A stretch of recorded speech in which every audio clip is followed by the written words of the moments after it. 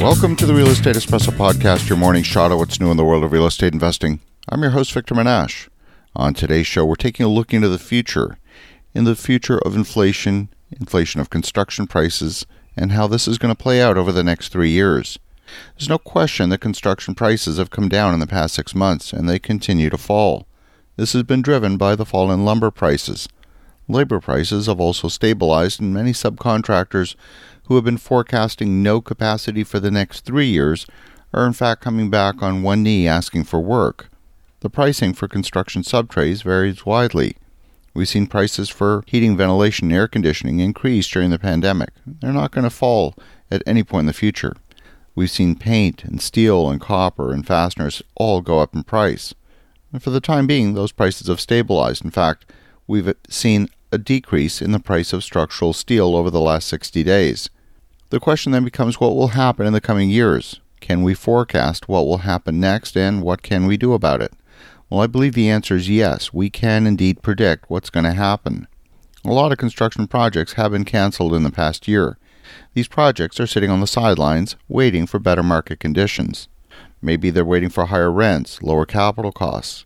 They're waiting for those better conditions. Any discussion of supply and demand requires a look at both headwinds and tailwinds. And one of my pet peeves are forecasts that are based on merely a single variable.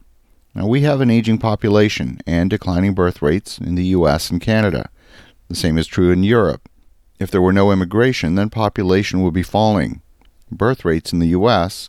are at 1.6 per woman, 1.48 in Canada, 1.29 in Italy. None of these countries have enough fertility to maintain population.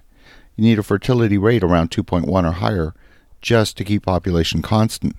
The only way for these Western countries to maintain population constant or growing is through immigration.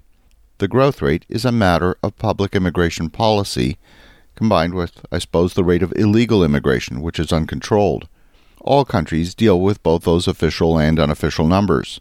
Much of the immigration is putting the pressure on housing and housing affordability. A single policy change could alter that demand picture overnight. That is a risk. Immigration policy is set at the federal level, construction policy set at the state or provincial level, and ultimately implemented at the municipal level.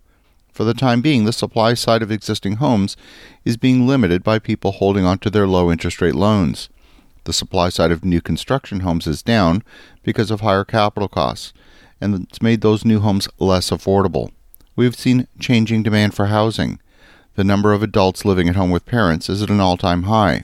Household formation is delayed, and demand for starter homes is far beyond the supply of affordable starter homes. But as we said, the demand for housing is ultimately being driven by immigration, not demographics. Our domestic population is shrinking, so growth is a federal policy decision, and housing demand is dependent on that immigration policy. Many in real estate seem to take our current immigration policy as a given, and after several decades of consistency in immigration policy, that might be a good assumption, but understand it is still a policy decision alone that's driving the demand for housing. Growing population is needed for economic growth, so it's still probably a good assumption, but an assumption nevertheless. The demand for construction labor in the medium term, as driven by immigration, is outstripping the supply of construction labor. Young people domestically are not entering the trades at a rate that would replace the rate at which older construction workers are retiring. I don't have U.S. statistics, but in Canada, less than 2% of immigrants go into skilled trades for construction. And that's intentional. The point system that the government uses to qualify landed immigrants does not favor those skills, despite the fact that we desperately need them. The problem is we have many more homes to be built than we have people to build them.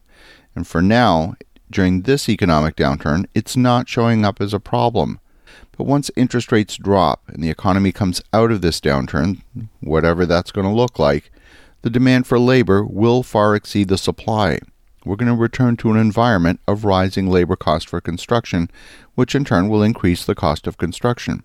So while construction prices have stabilized, we can predict that in the future we will return to an environment of rising construction cost. We're also seeing it now in terms of lengthening timelines for projects to complete. It's due to labor shortages. Some high-volume builders have recognized this fact, and they've resorted to building homes in a factory environment. That reduces the labor requirement significantly. It also reduces the skills required to complete a home. You don't need licensed electricians in a factory environment, you only need them for the final hookup. It also reduces the time to complete a new home. Now, it might not reduce the cost significantly in today's environment compared with a stick build on site, but if you own the factory and you consider that labor prices will increase again soon, a factory-built system could be a huge competitive advantage in the coming years. The benefits will be higher construction quality, lower labor costs, year-round consistency regardless of weather, and shorter timelines to production. Regardless what happens to general inflation metrics, the next 12 months might be a unique opportunity to lock in a temporary slowdown in construction prices. As you think about that, have an awesome rest of your day. Go make some great things happen. We'll talk to you again tomorrow.